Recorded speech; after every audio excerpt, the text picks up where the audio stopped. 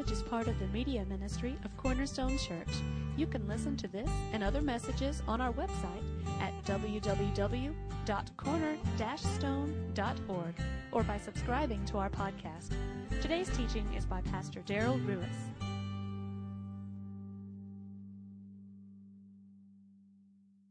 As you might imagine, I'm going to take a week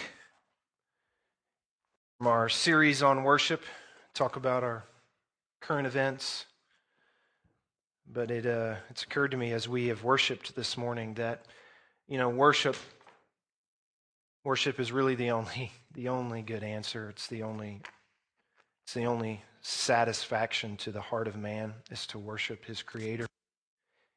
It is our eternal occupation, do you know? You will do it forever and ever and ever. And it is the satisfying of all endeavors is worship. So we're going to talk about, let me change mics here. I'm going to grab this one, guys, because I'm cutting out.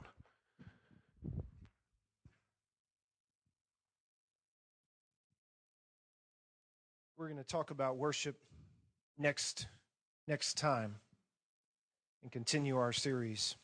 This morning, the title of my notes is Responding to the Horrific. Is this working, guys? We good? Okay. Responding to the horrific. I can't watch the news. I haven't. I don't mean ever. I just mean this week. Not a single minute. I heard through one person or another what had happened. And I could not bring myself to watch not a moment's news coverage. I knew what I would see. We've seen it too many times now. The unimaginable has happened once again. What shall we say to these things? Christian should have a response, shouldn't he? What is it? Our country, our world, I don't have to tell you, are in bad shape. And people need answers. I think maybe in a way that they haven't for a long time, people are ready for answers, real answers. I hope you sense that. The Bible says that we, you and I, believers, those of the faith, we're to be bright lights in a dark world. We are to be hope to the hopeless. We are to be a north star when those around us need direction. So I'm going to give you two things this morning that the world, I think, needs from us. Pretty simple. Number one, the first thing they need is to see we hurt. They need to see we hurt. The Bible says that Jesus wept at the news of death.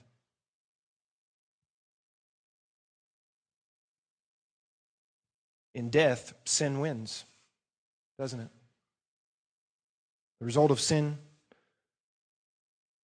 should sadden us before and perhaps more than it angers us. Let me say that again.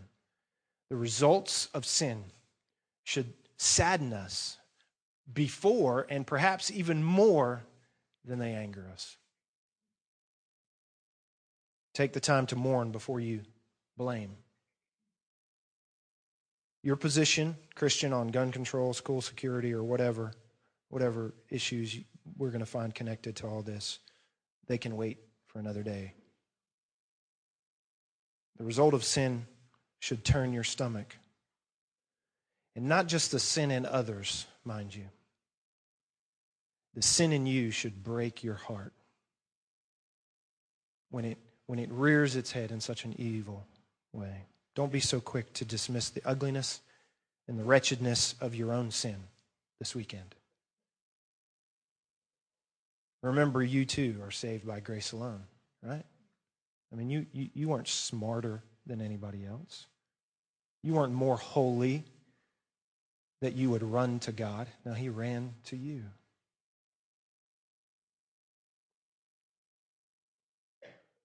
Sin has its way with us in many ways, doesn't it?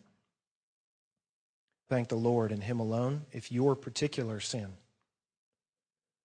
hasn't made such a horrific appearance as we've seen this week. But you have sin nonetheless. Sin is capable of great evil, and we are all sinners in need of saving. Amen? So, number one, hurt. Weep because sin and evil wreak havoc. They do. It should break your heart. It should turn your stomach. Not just the sin you see, but the sin you know. The hurting need to know we get it, that we can hurt as well, and that we do hurt. They need to know that God gets it as well. The Bible says in Hebrews 4:15, we do not have a high priest who is unable to sympathize, but one who in every respect has been tested as we are. John Piper, one pastor, his response to this tragedy was to say this: mass murder is why Jesus came into the world the way he did. Listen, what kind of Savior do we need when our hearts are shredded by brutal loss? We need a suffering Savior. We need a Savior who has tasted the cup of horror that we are being forced to drink. And that's how he came. He knew what this world needed, didn't he? Not a comedian, not a sports hero, not a movie star, not a politician, not a doctor, not even a pastor. The world needed what no mere man could be. The world needed a suffering sovereign. Mere suffering wouldn't do. Mere sovereignty would not do. The one is not strong enough to save, the other is not weak enough to sympathize. So, Piper says, he came as who he was, the compassionate king, the crushed conqueror, the lamb-like lion, the suffering sovereign. The world needs us to hurt with them and to know that Christ knows the taste of the horrific. Number one, they need to know we hurt. Number two, the world needs to know our hope. Our hope. I keep telling myself that 2 and 3 generations before us probably thought that things couldn't get any worse. And so because of that, I probably shouldn't take, the stance that things aren't going to get any worse. I mean, right? Generations of old guys before us have been saying, this is the end. This is as bad as it's going to get. After this week, I no longer think it too soon to say that our world is gone to hell in a handbasket. One thing is for sure, the more evil rears its ugly head, the more obvious it becomes that our own devices, that on our own we have no real hope, do we? On our own, left to our own, we're without hope. Humanity at its very best is desperately insufficient to answer the hardest challenges of life, isn't it? We are sorely deficient to have any sort of response outside of God to things like this week. Without God, we are without hope. Left to our own devices, we get worse, not better, don't we? I mean, all of our advances in our culture, at the base level, have we really gotten any better? Have we improved things? We have not. But Christians, let me encourage you. Save your "I told you so's" for another day. That attitude I don't think will do any good. The world needs to know our hope. And I can't really tell you why. I can't put my finger on it. As I said, I've not watched a single moment of news coverage, but something seems different in my spirit this time. It almost seems like this tragedy, this time, we might just wake up in a way we haven't woken up before. I mean, it seems in my spirit that this time, it's almost like, because it's no longer random to us, we just wait for the next breaking news on the bottom of our screen, don't we? It seems like we've kind of lost our ability to tolerate evil in a way maybe that we haven't before. That's, I think, good news. Perhaps God will use Satan's evil to soften hearts to the hope of Jesus Christ. I mean, the Father just so happens to be in the redemption business, doesn't he? He just so happens to be the one and only who could take evil and out of it bring good.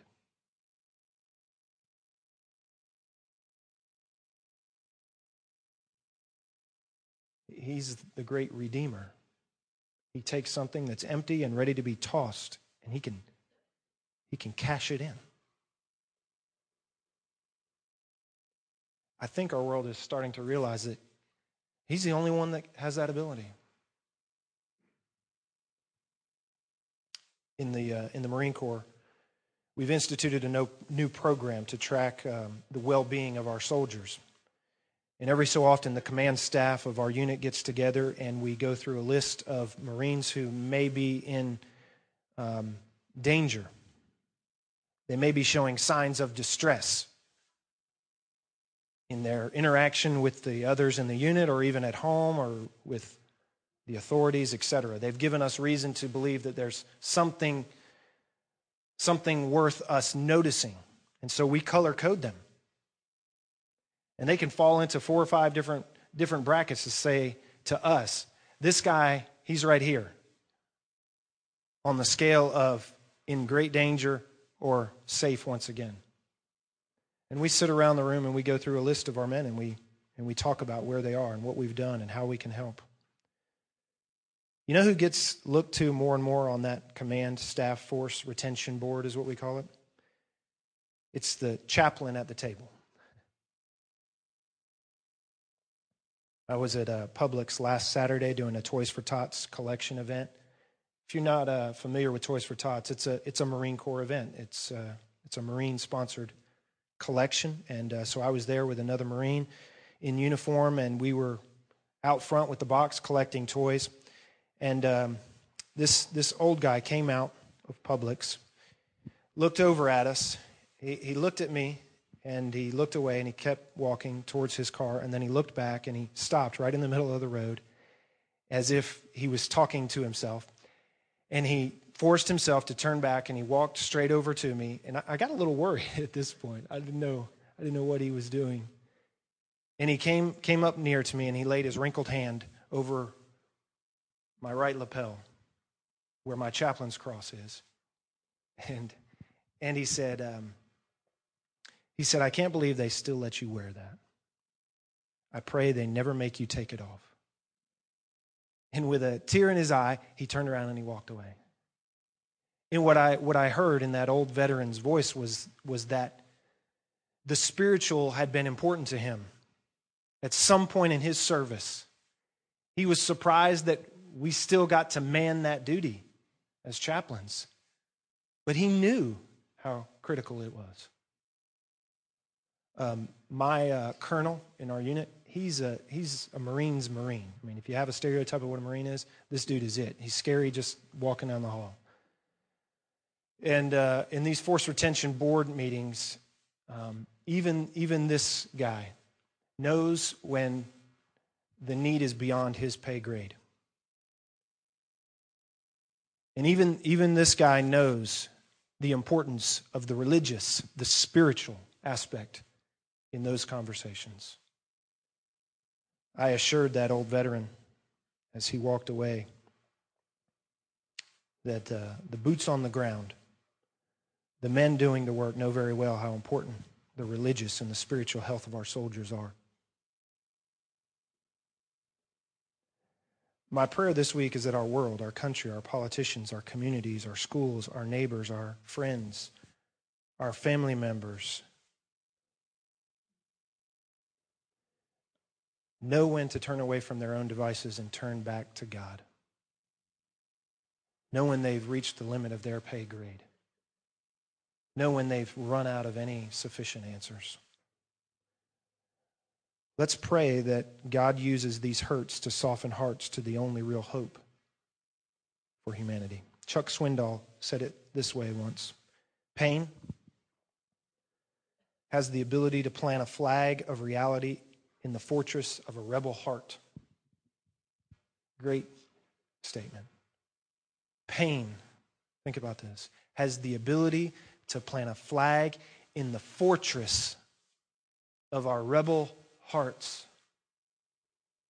Our hearts, humanly speaking, they're rebellious. We are running as fast as we can against and away from God.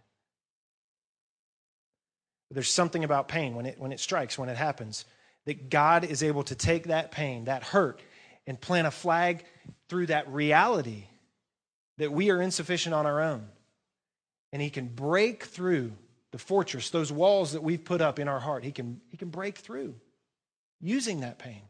That's the great possibility, even in the hurt.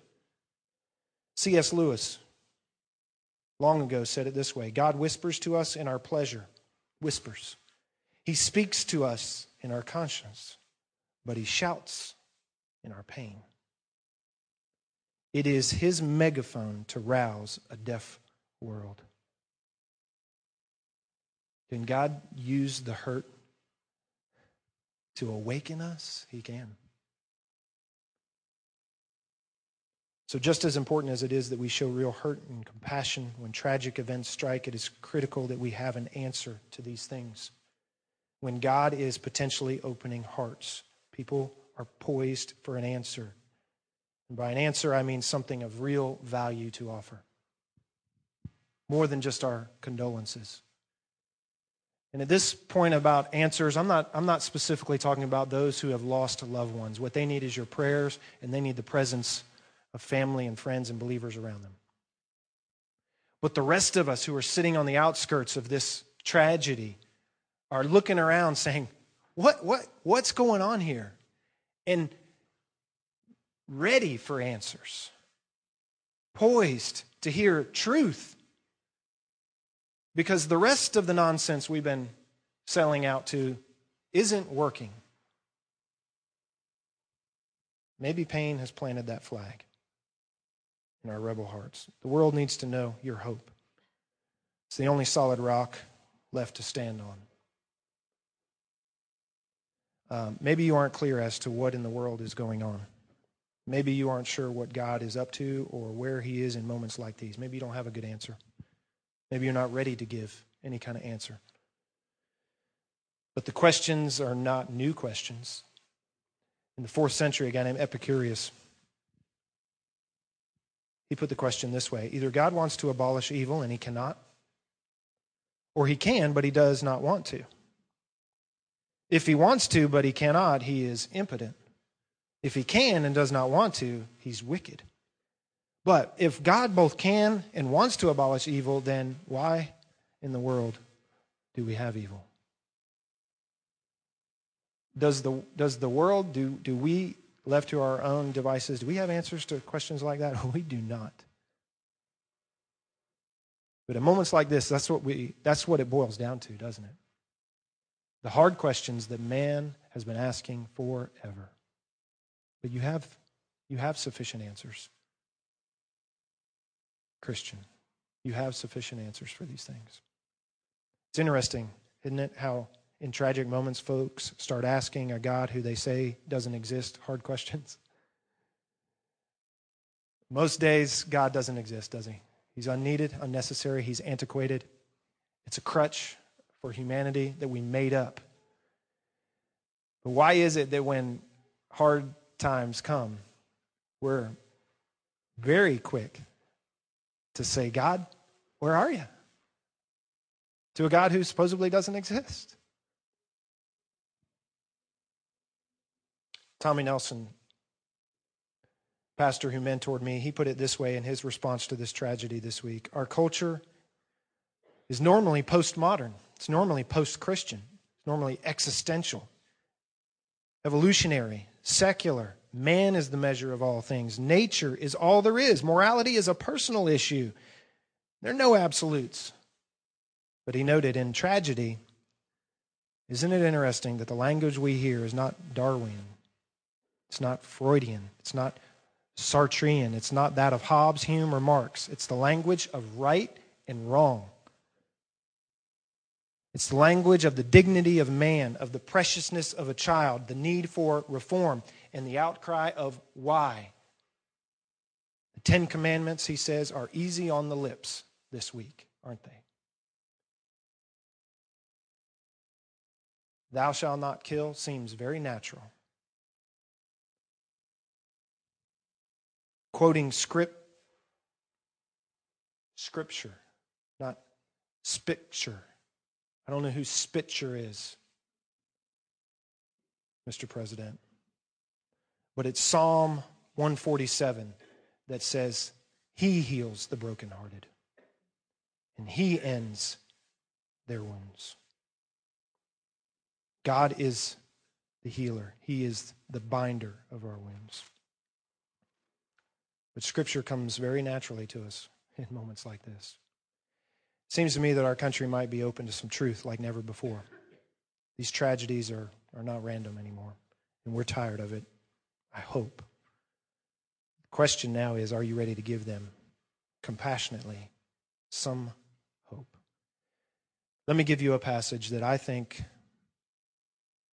will help as you are lights to them. I don't know if you know it, but Philippians 2 says, So then, my beloved, just as you have always obeyed, not as in my presence only, but now much more in my absence, work out your salvation with fear and trembling, for it is God who is at work in you, both to will and to work for his good pleasure. Do all things without grumbling or disputing, so that you will prove yourselves to be blameless and innocent, children of God, above reproach, in the midst of a crooked and perverse generation. Is that where we live? It is. But here's who we're to be. We're to be and appear as lights, luminaries. You could translate that, stars in the world, holding fast the word of life. That's our job. Do you know that? To be luminaries, guide points.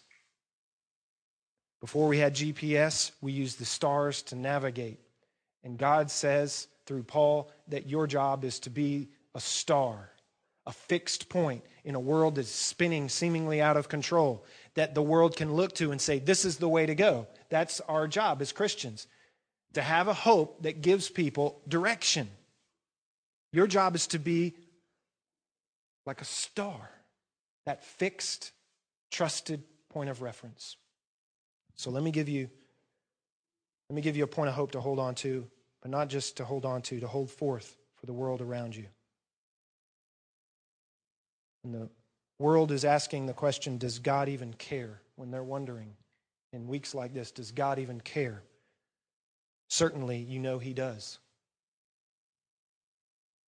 Christmas says, I care, the Father might answer.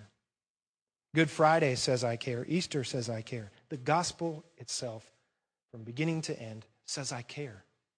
Of course he cares. And what in the world are you doing up there? Is this the dialogue going through the hearts and minds of people? I think so. The hard answer is he's waiting, patiently waiting. He's waiting. So here's your verse of hope to hold on to.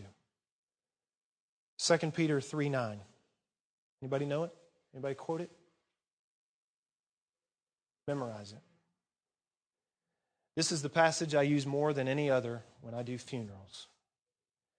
When I'm standing before family and friends who are wondering, what in the world is God doing to let this happen, whatever the case may be, to take this loved one, what's going on? This is the verse I keep going back to. I think it might be the most important verse in your New Testament when it comes to giving hope in a dark world. Memorize it. 2 Peter 3:9. The Lord is not slow about his promise, as some count slowness. What promise are we talking about? In context, we're talking about a promise to judge the world in righteousness. The early Christians, after Jesus left, were waiting around for his second coming. And so was everybody else. He's coming back to make all things right, the disciples would proclaim. He's coming back to judge the world in righteousness and to fix it all, to redeem it all. And day after day after day went by. And those around the disciples started to wonder, these guys still believe this? And not only did they wonder, but they began to mock. Where is your God? This one who's promised to make all things right. Where is he? This is Peter's response. He's not slow about his promises. Could be translated, my God's not a slacker. He's not dropping the ball on his end of the deal. He's not slow to judge the world. But let me tell you what he is doing. Here it is. Here's the hope for you to hold forth. God is patient toward you, not wishing for any to perish, but for all to come to repentance. What is he doing? What is God doing? Where is he? God, what are you up to in moments like this? Here's the best answer I can give you, and I will admit that I can't give you complete and full answers. There are answers to problems like this week that are beyond us, that we'll only find in heaven. But here is, I think, the answer that we have to cling to and we have to hold forth as lights in a world that is spinning out of control. Here's what they can look to. God is up to something, and here's what it is. He's being patient. The picture I get in my mind is that God has slid to the edge of his throne, and he is ready to come back and make all things right. But he is restraining himself. Why? He's patient. Patient for what? His desire is that none of us would perish. And that for all of us, we would find repentance. What's the answer? The answer is God is waiting on the gospel to do its job. And he's waiting on us to carry out that message. In the meantime, and it is a mean time, he is restraining himself, because here's what's going to happen when God slides off his throne and he comes back. Like we say to our kids, don't make me come down there. Don't make me come back there. Don't make me go in there. When God finally reaches the end of his tolerance for sin and his patience, his long-suffering, Scripture calls it, when it runs out and he slides off the edge of that throne and he comes back, here's the truth, here's the reality. But here's also the hope. He will make things right, but he's going to make all things right. That includes all things that are wrong about you and me. Are you ready for that? Are you ready for him to make all things right? I mean all things. Things that you're involved in. The sin that's still part of you. Are you ready for all of it to be made right? Not just that guy out there that did that crazy thing. Are you ready for him to make all things right? Because until then, he's got to hold himself back. Because when the judge comes, it all gets fixed. All of it. That's the only answer we have. That our God is gracious, our Savior is brokenhearted over these events, just as he was when he watched the Son take the cross. What is he doing? The answer you have to hold on to is that our God, he does care. And he is so patient and so caring that he will wait one more day, so that none of us would perish. Because if he comes back and we're left on our own, you perish. Unless there is repentance and faith, you perish. He'll fix it all, including you, including them, including your spouse, including your children, including your friends and your neighbors. Thank God he hasn't fixed it yet, because that means there are those who will perish outside of their repentance. What is he doing? Oh. Come, Lord, soon, we pray. But do we know what we ask for? Do we know? The hope you have is this: that God is about the business of the gospel. He's about the business of repentance and faith and redemption. He came, he intervened in humanity. He suffered, he died, he paid a debt we could not pay, and now he waits and he restrains himself. He holds himself back. He holds back the floodwaters of judgment so that grace can have one more day. Do you know that when he comes, grace is over? And you must stand on your own then. If not in Christ, you will stand on your own before a holy Creator God, who sees not just the actions on your hands and on your lips, but knows the intentions of your heart. Everything will be laid bare. Every thought that you've had. Your guilt will become obvious. And if you are standing outside of Jesus Christ, that's the worst day. Depart from me, I never knew you. If you're outside of Christ, you perish. What is he doing? Where is he? What is he doing? He's hurting like we ought to be. But he's holding out hope. One more day. One more day. The old hymn we used to sing, softly and tenderly, Jesus is calling, calling for you and for me. Patiently, Jesus is waiting and watching for you and for me. Come home. Come home. Ye who are weary, this is the message we carry. Ye who are weary, come home. Earnestly, tenderly, Jesus is calling, O sinner, O sinners, come home. Why should we tarry when Jesus is pleading for you and for me? Why should we linger and heed not his mercies for you and for me? Time is now fleeting. The moments are passing from you and from me. Shadows are gathering. Deathbeds are coming for you and for me. Oh, for the wonderful love he has promised for you and for me. Though we have sinned, he has mercy and pardon for you and for me. What is he doing? Waiting. Softly, tenderly, patiently, waiting, watching, calling, come home, come home. Our world wants an answer from God, but it wants an answer of our own design. We don't want to hear that the gospel is the answer. We don't want to hear that we are sinners, that there is guilt upon us as well. Even though it seems painfully obvious this weekend, we don't want the answer to be that we are all sinners and we all fall short of the glory of God, and that we're all in need of a redeemer. We're all in need of redemption. We're all in need of a suffering Savior. We don't want that answer unless we're willing to humble ourselves, wave the white flag of life, and say, you know what? None of this other stuff seems to be working. I'm going back to my Creator. I think there are some men and women around you, around me, that based on the events of this week have hearts that God has been able to break through to.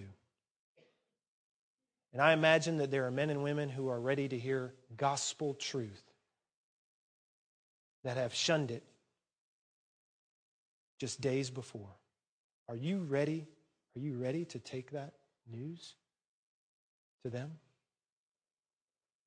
Do you have a hope? Do you have a fixed point of reference in the gospel truth to take to this world, to take to those in darkness around you, those wondering, what in the world is God up to? Does he even care? Instinctively, they know he must be there. Instinctively, they know they must have this relationship with him. Instinctively, they know there's some sort of disconnect.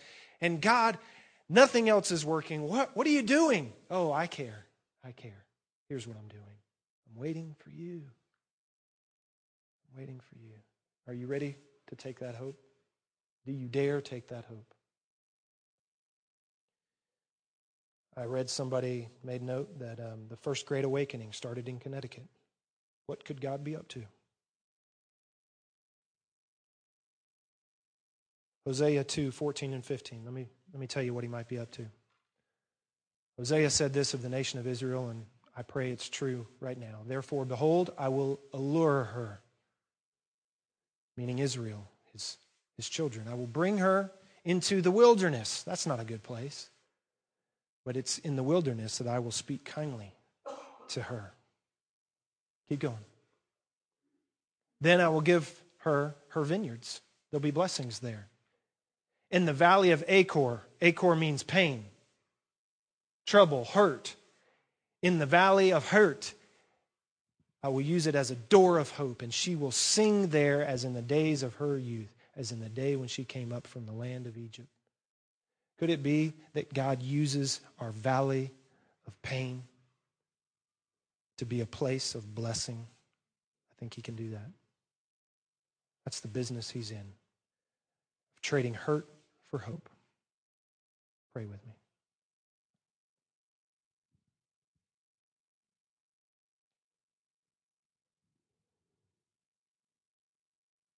Lead us, Lord,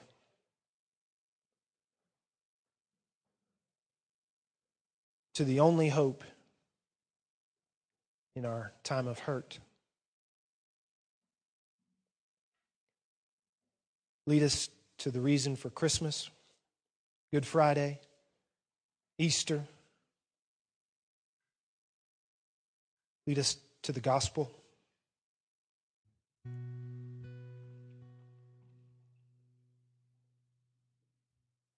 Lord, I pray that we would go old school in our hearts. Lead us to the blood. Lead men and women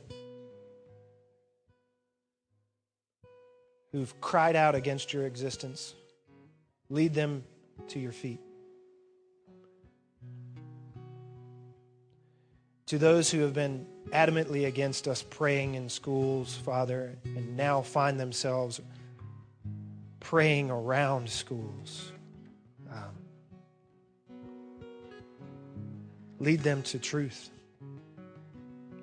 Lord, take us back to the cross, the old rugged cross. Take us back to the blood, the only thing that can wash us white as snow.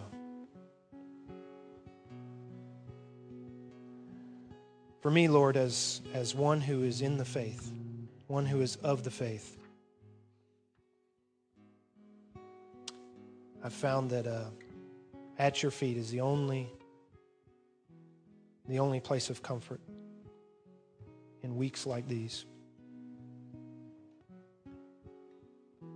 So lead your church to worship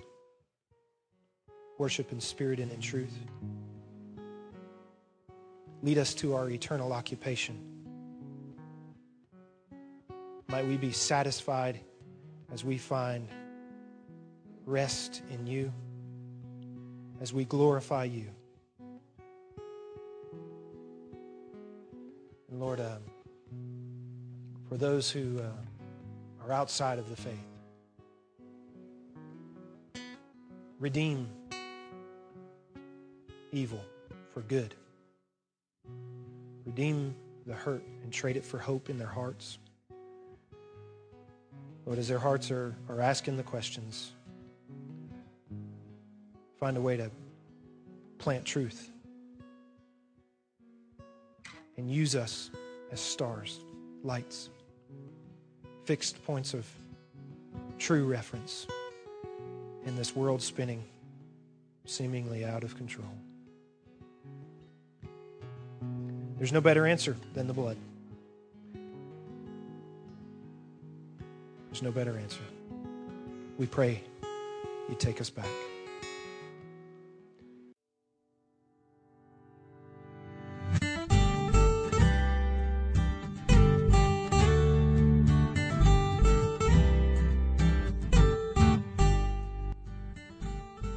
Thank you for listening today. We hope this message was a blessing to you. To learn more about our church or our media ministry, you can visit us online at www.corner-stone.org or find us on Facebook.